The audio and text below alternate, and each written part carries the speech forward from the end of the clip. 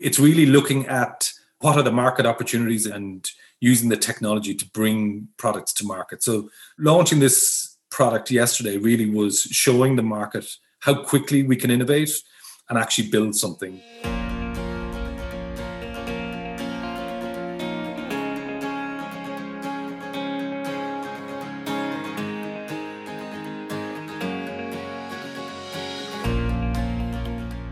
Good morning, good evening, wherever you are and whatever you are doing. Matthew Grant here, your host for the InsTech London podcast. Now, as the days get shorter here in the Northern Hemisphere, it's great to speak to so many of you that tell me you are still exercising whilst you're listening. And for those of you not regular listeners, be assured that I generally do keep the interview to less than 40 minutes, so no need to wear yourself out. For episode 113, we're bringing you this interview with Paul Prendergast, recorded a week ago when Blink Parametric released its latest product offering at the Lloyds Lab. Now, Paul is something of a serial entrepreneur and as an enthusiast for parametric insurance. As usual, we cover a lot here. You'll find out first why Paul moved from mobile phone security to insurance and why he chose travel disruption in particular. Like most people who already have one or more successful startups under their belt, Paul and his team have moved very fast. They've identified partners to provide data, insurance capacity and distribution, and we found out how he did that and who has been helping him.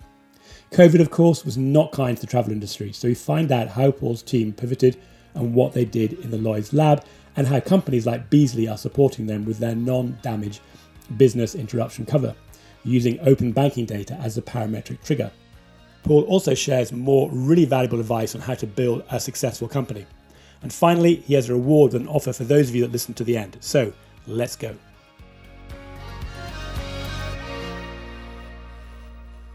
Paul, great to be talking to you today. We are less than 24 hours since your fantastic performance on the Lloyds Lab review. And judging by the number of comments on LinkedIn and both my own kind of enthusiasm for that, it was a really fantastic outcome. So well done.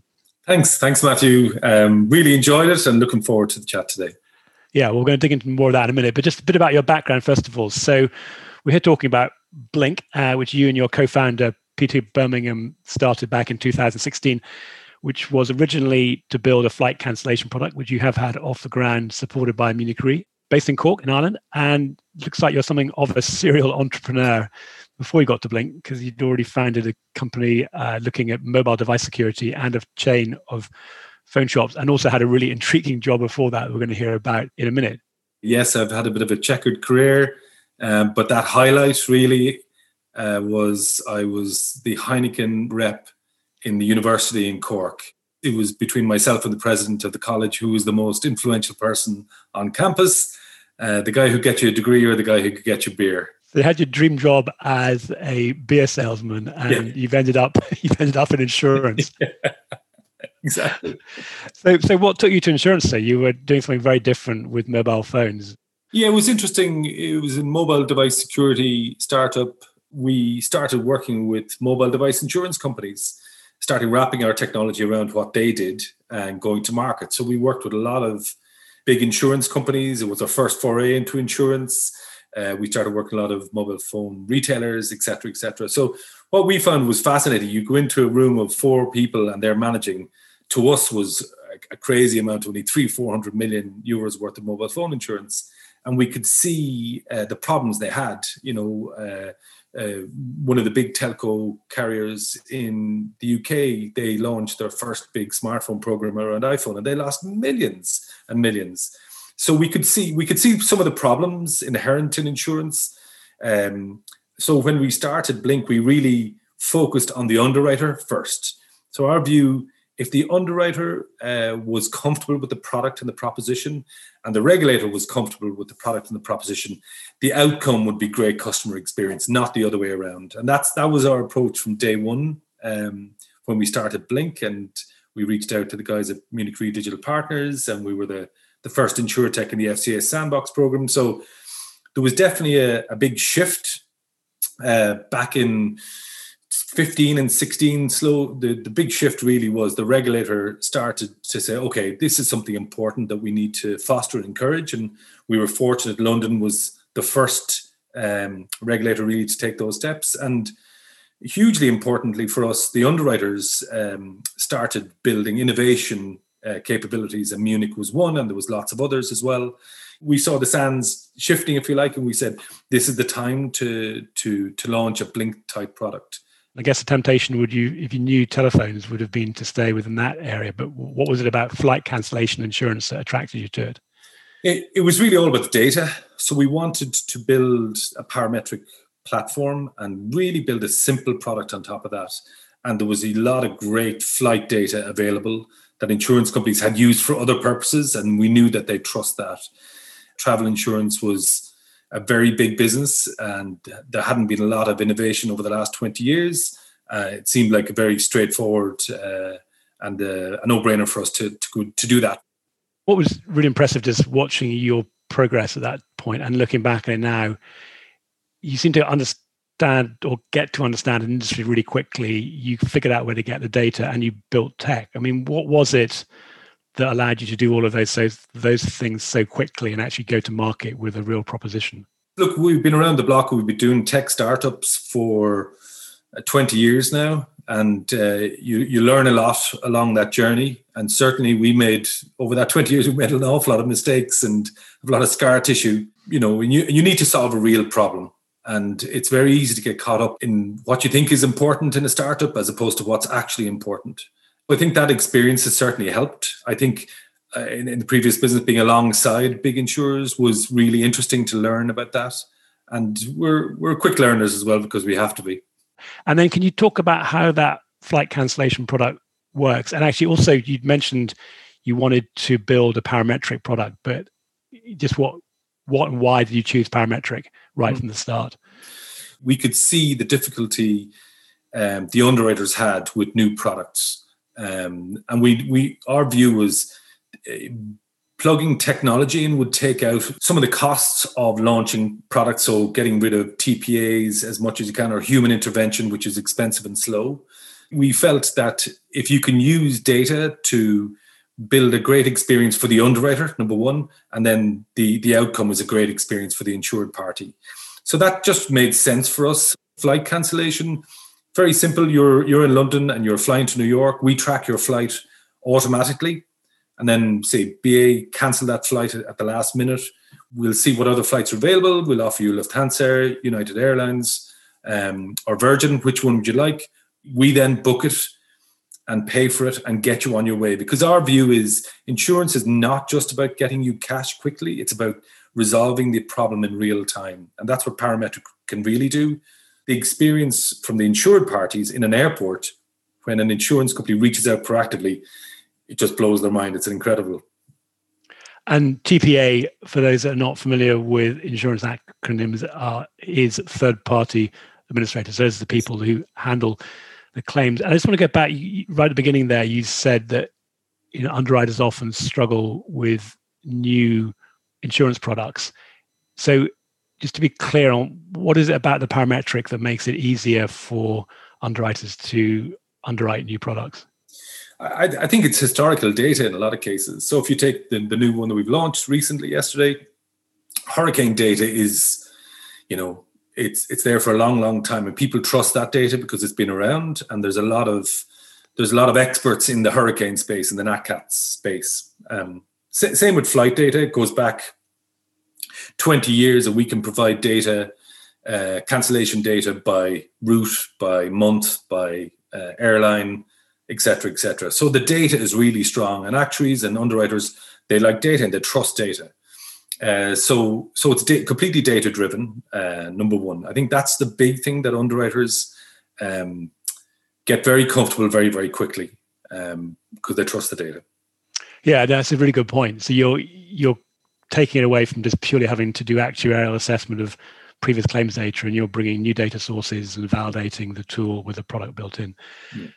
And I just want to talk about the partners, because that is definitely a theme we're seeing on early stage companies that are being successful, is this collaboration with, not just the obvious partners like Capacity, but also the distributors. So you've got a relationship with Blue Cross in Canada, Manulife, Allianz. Again, how, coming into this industry from the outside, lots of people out there claiming they've got great shiny InsurTech solutions, but how did you get the attention from these major companies and then actually progress to doing a deal with them? I think it's been really, really focused, having a very, very clear value proposition and understanding,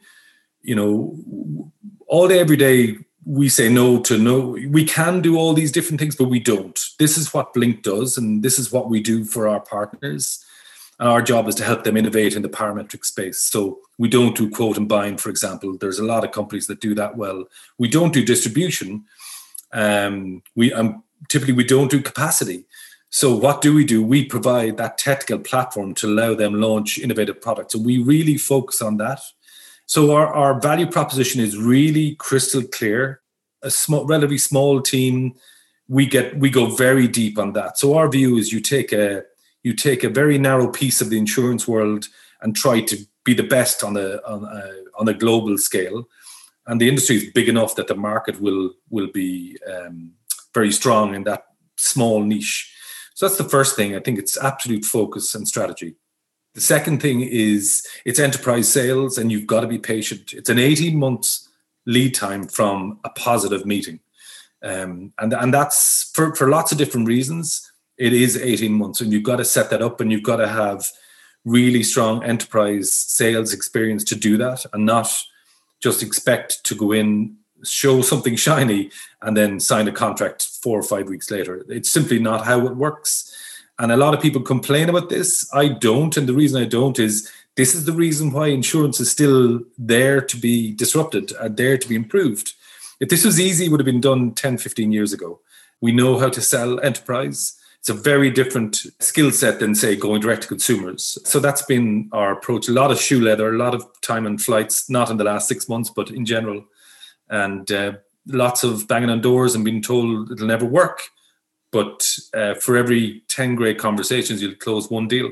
It's such good advice. I mean, it's also known as consultative selling, because the decisions are not made by one person, or very rarely one person, and that's what people forget and get frustrated about. And you're absolutely right that setting the expectation internally with your own team is going to take 18 months, and making the plans around that is kind of what gives you or gets you pushed through to the end. But even so, I mean, congratulations on some really strong relationships.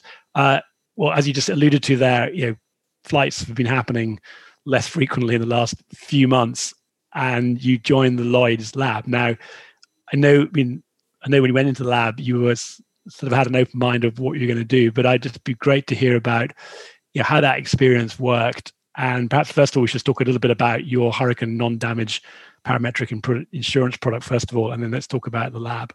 It's been a fantastic experience, a 10-week program. I suppose we'd been around the block and we'd be a little bit jaded about lots of different accelerated programs, probably wouldn't suit us. Lloyd's Lab had a really good reputation. We talked to a number of people who have completed it. We said, this looks good.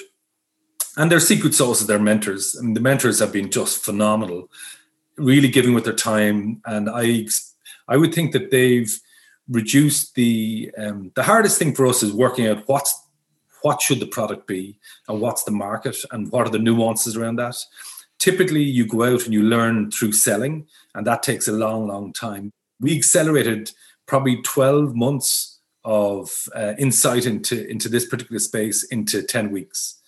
So amazing, amazing experience. So in terms of the product itself, travel was tough enough in 2020, so we're gluttons for punishment. We said we'd then run after another fire, which was business interruption, which we all know is going through a tough time right now. But when we looked at that space, we thought that parametric, it'll never solve the complete problem of BI, but we think it can help bring back some trust particularly to small businesses where liquidity is key. So through that 10-week process, we spent 4 weeks working out what are we going to do to make sure we're building the right thing. And then we spent 5 weeks building and then a week doing the video and the marketing, whatever. So 5 weeks build, we integrated with 11,500 banks and credit unions in the US, integrated with the hurricane data and built all those models.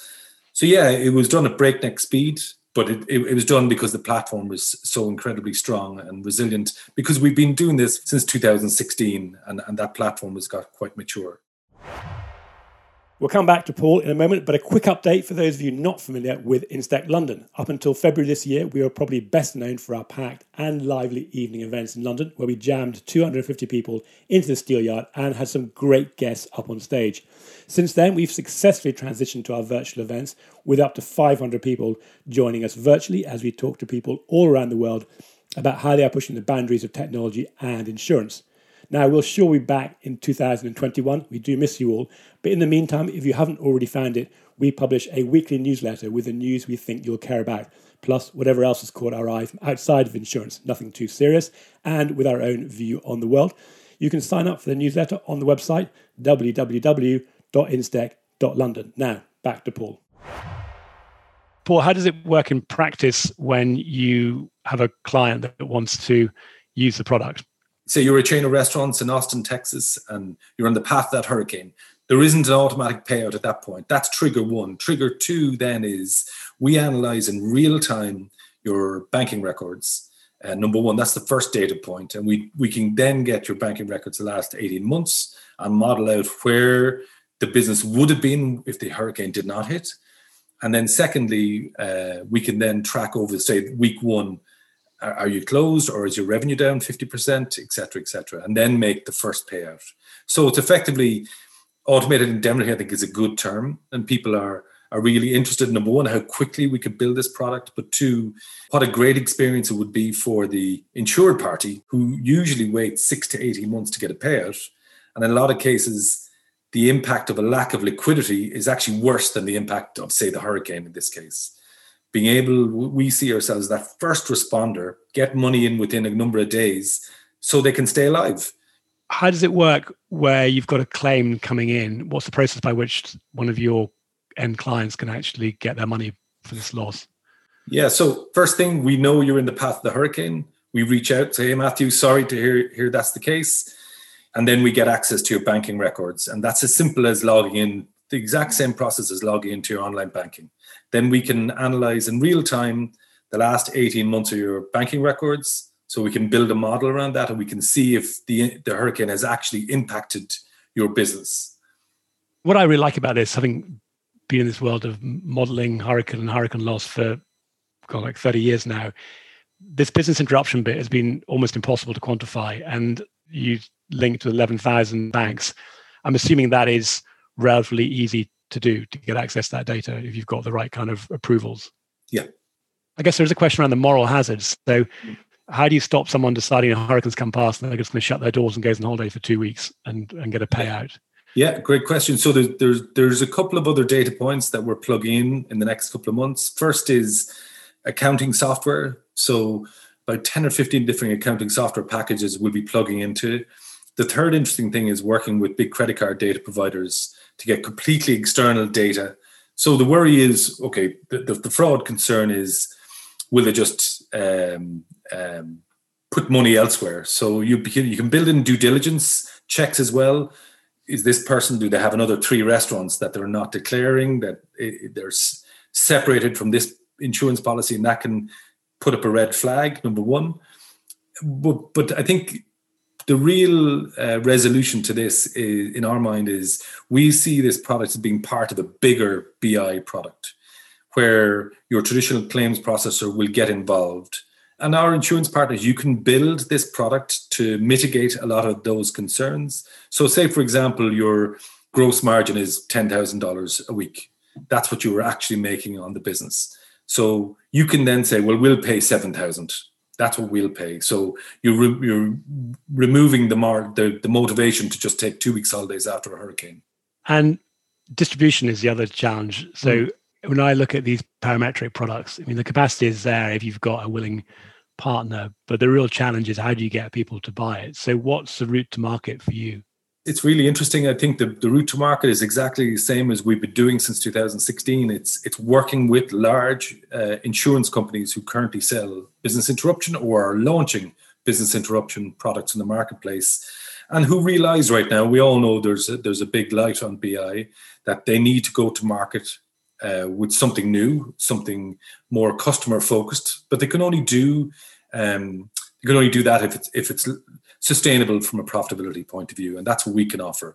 So we plug in our technology into a large insurer in the US who's selling business interruption. They can offer a new type of experience as part of their traditional BI cover.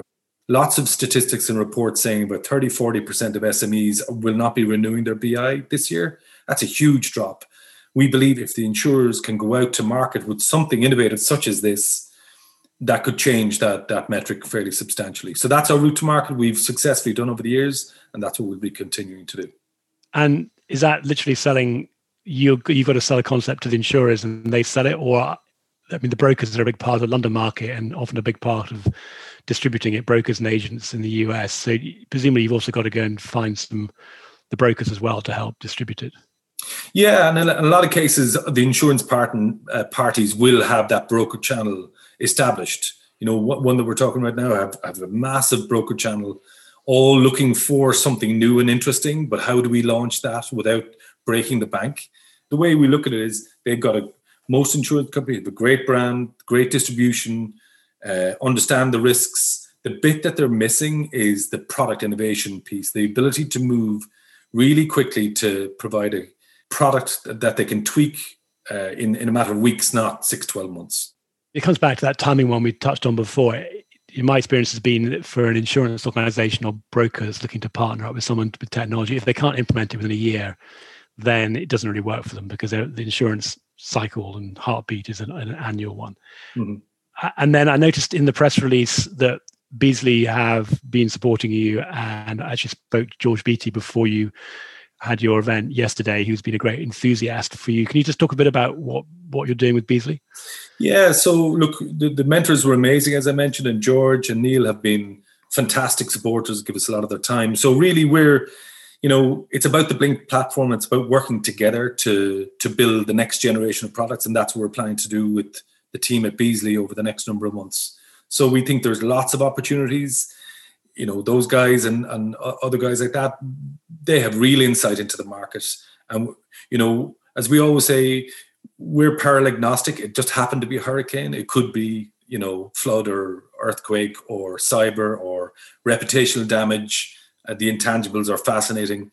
It's really looking at what are the market opportunities and using the technology to bring products to market. So we launching this product yesterday really was showing the market how quickly we can innovate and actually build something. So we have lots of interesting discussions in different areas right now. But yeah, we're absolutely thrilled to be working with Beazley on the platform and lots of innovation to be announced down the line. It's great to see them on board, and I think the product innovation facility at Lloyd's is also getting involved. And I just, as you mentioned there about the different perils, I guess it's part of the challenge you have, as you said, as where do you focus? Because you could go out and be offering it for flood or hail or all sorts of other nasty things. But it sounds like you want to get it right for hurricane, and then you can start moving into new perils.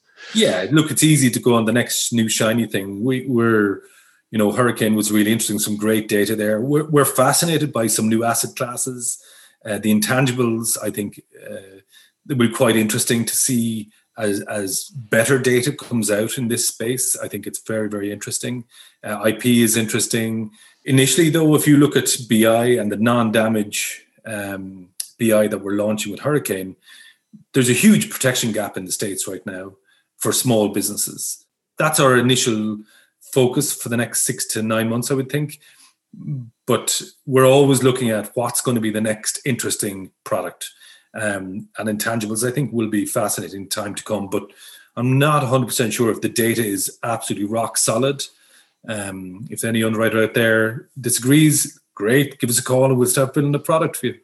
Intangibles, for those that are not familiar with it, is where you move away from a sort of physical asset into the increasingly important but intangible risks, such as you said, intellectual property or cyber or reputation. And certainly some interesting things happening around some of those areas. But yes, there's a big gap there, and the people that generate the data are going to win. But sort of picking up on that, Paul, parametric there's sort of elegance about parametrics and parametric insurance, but they have been around for decades now, and outside of the sort of major cat bond insurance-linked securities markets, even there, they're only about 15%.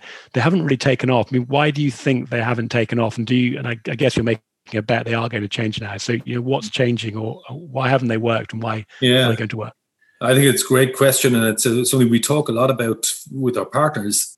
I think if you look at flights, it's really small ticket payouts.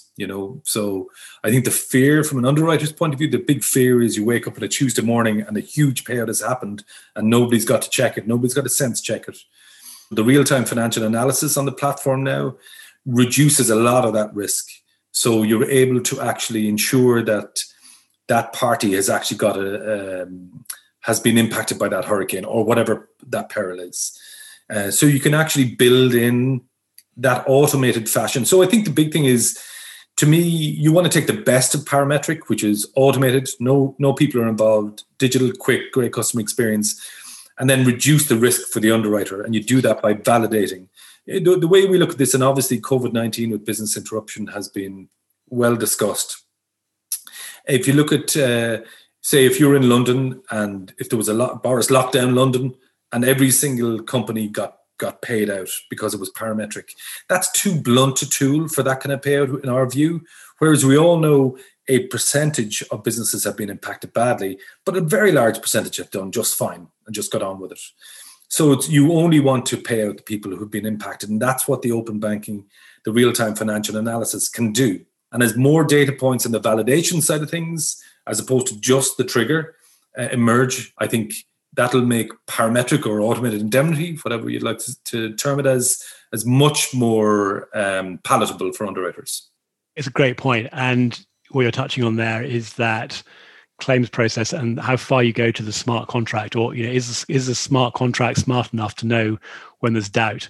I mean, and some of that is still going to be hands-on, or as you said, with your validation tools that are flagging exceptions. But absolutely, if things are too automated, they can go crazy, and then underwriters find they're really exposed. No, I mean, really exciting time. That open banking one to me is a big game changer, because you've got a data set that is it's independent, it's immutable, it can't be messed around with. Exactly. Great to be out there in front of it. So Paul, just sort of switching a little bit, from your experience, and I'd always love to get people's advice. So for anybody out there that is either thinking of starting a company or in their early stages, I mean, and you've done this a few times, if you're kind of trying to summarize that into one key bit of advice, what would that be? I think the big thing is to identify a segment in the market and look at it globally. Don't try to be number one in, Ireland or Belgium, or go pick a piece that you can be the best at what you do globally, and can you actually create that segment and own it? That's, I think, what will make a difference. Our job is to be the best at this piece of the mass market parametric space. But whatever that space is, be really rigorous, and if you're raising money, etc., that money is not there to go mad. The money is there to stop taking the wrong deals, which takes you off focus. That's what the money is there for. The money is there to say no. We get approached all the time. Can you do this? Of course we can, but we can't do that. It'll turn us into a different business. That's what the money and the funding is there for. And so that would be the number one thing. Obviously, validate that as much as possible. I think one of my favorite phrases is have strong opinions loosely held, So don't be that person, and you meet them all the time. 6 years in, nobody's bought it. You built this thing, but someday your prince will come along. It's not going to work. You've got to validate as early as possible. Talk to people. There's a lot of people out there who will happily talk to you, and if they all say this is insane, maybe you need to, reassess. Strong opinions loosely held. That's Andreessen advice, which I think is brilliant. And at that point, I mean, that's a really helpful insight, which I hadn't really thought about. But as you said, it's so clarifying, which is the money is there to help you focus on the business and not have to go and find money to run the business. Yeah, that's fantastic advice. Definitely support that. And then, Paul, you've been a great friend of Instat London. We kind of miss you in the Steelyard joining us, and it's always great to see people like yourselves that come over from outside of the country to, I'm sure not just to see us, but what was it that gave you the motivation to do a bit more with us and support us as a member? Yeah, you know what, Instech London is just incredible, and we know you guys since pre-Blink days, long time going back, and it's great to see that group, you know, really, really grow, and it's grown from just London to global. And you know, we're fortunate. London is it's the center of the insurance world. It's not the center of the UK insurance world. You talk to people about all sorts of interesting deals globally, and that's what Instech London could do. And fascinating seems some great founders from different markets, from the US, from Israel, all over Europe. So you get a very international focus. I think it's great to see a lot of larger insurance companies getting involved in Instech London. I think they've realized, you know, we need to partner with innovators, and this is what they do. So yeah, incredible. It's the first place I tell people when they say, hey, can I have a chat? I say, have you talked to the guys in Instech London? You need to become a member. And the podcasts are fantastic. And I listen to them all the time, and some great information there. So it's a great thing to have. No, well, thank you for everything and for giving back. And I wouldn't ask everyone this question, Paul, just given you've launched your next new business yesterday. But I know in your case, you're always looking for new ideas and building the business, albeit with a tight focus. So any hints of what we might see coming next from Blink in the next few months? Yeah, it's very interesting, actually. I think people our job really over the last 6 months, we said, okay, we put our head down and actually paid lots of claims, automated, have lots of insurance partners. We now are going to reveal ourselves as not a travel insurtech. We're a parametric platform, and that's what we are. So people now are going, well, I've had all these opportunities. We love talking to underwriters who've been doing parametric for 20 years. They know everything about that particular risk. And they're saying, well, I can't do that because it's effectively, we say, we're the mass market parametric guys. They're doing an $8 million policy for a big enterprise partner or government. So can you build something where you can actually target SMEs, etc.? Now, whether that's drought in Australia, solar in Spain, we're very good at finding the right data and seeing if that data, we can use it. And if we can use it and trust it, chances are the underwriter can use it and trust it. So for us to launch a new product, it's the data, you know, and then it's the resolution. Everything else is done. All the heavy lifting is done. Our model is really simple. We get paid when our partners make money. Your model is very simple, but there's a lot of hard work gone into making it become simple. And then, Paul, for people who've made it to the end, we promised them a little gift or an offering from you. So can you just talk about what your offering is to people? Yeah. So every single person that I meet and I talk about this stuff, they say, yeah, here's my 6 or 7 ideas. What we'll commit to, we've allocated a bunch of time of our fantastic development team to, if people come to us with their idea for a parametric product, we'll come back to them within 48 hours if this can be done. So we'll find the data or not, or we'll be able to tell you if it can be built or not in 48 hours. Well, that's fantastic. Well, look, I'm going to get ahead of that queue because I got some great ideas and I think what you're doing is brilliant. So look out for what you're offering. But Paul, that's been really good. Well done. I really enjoyed that. Yeah, thanks very much for taking the time as well. Such a busy time.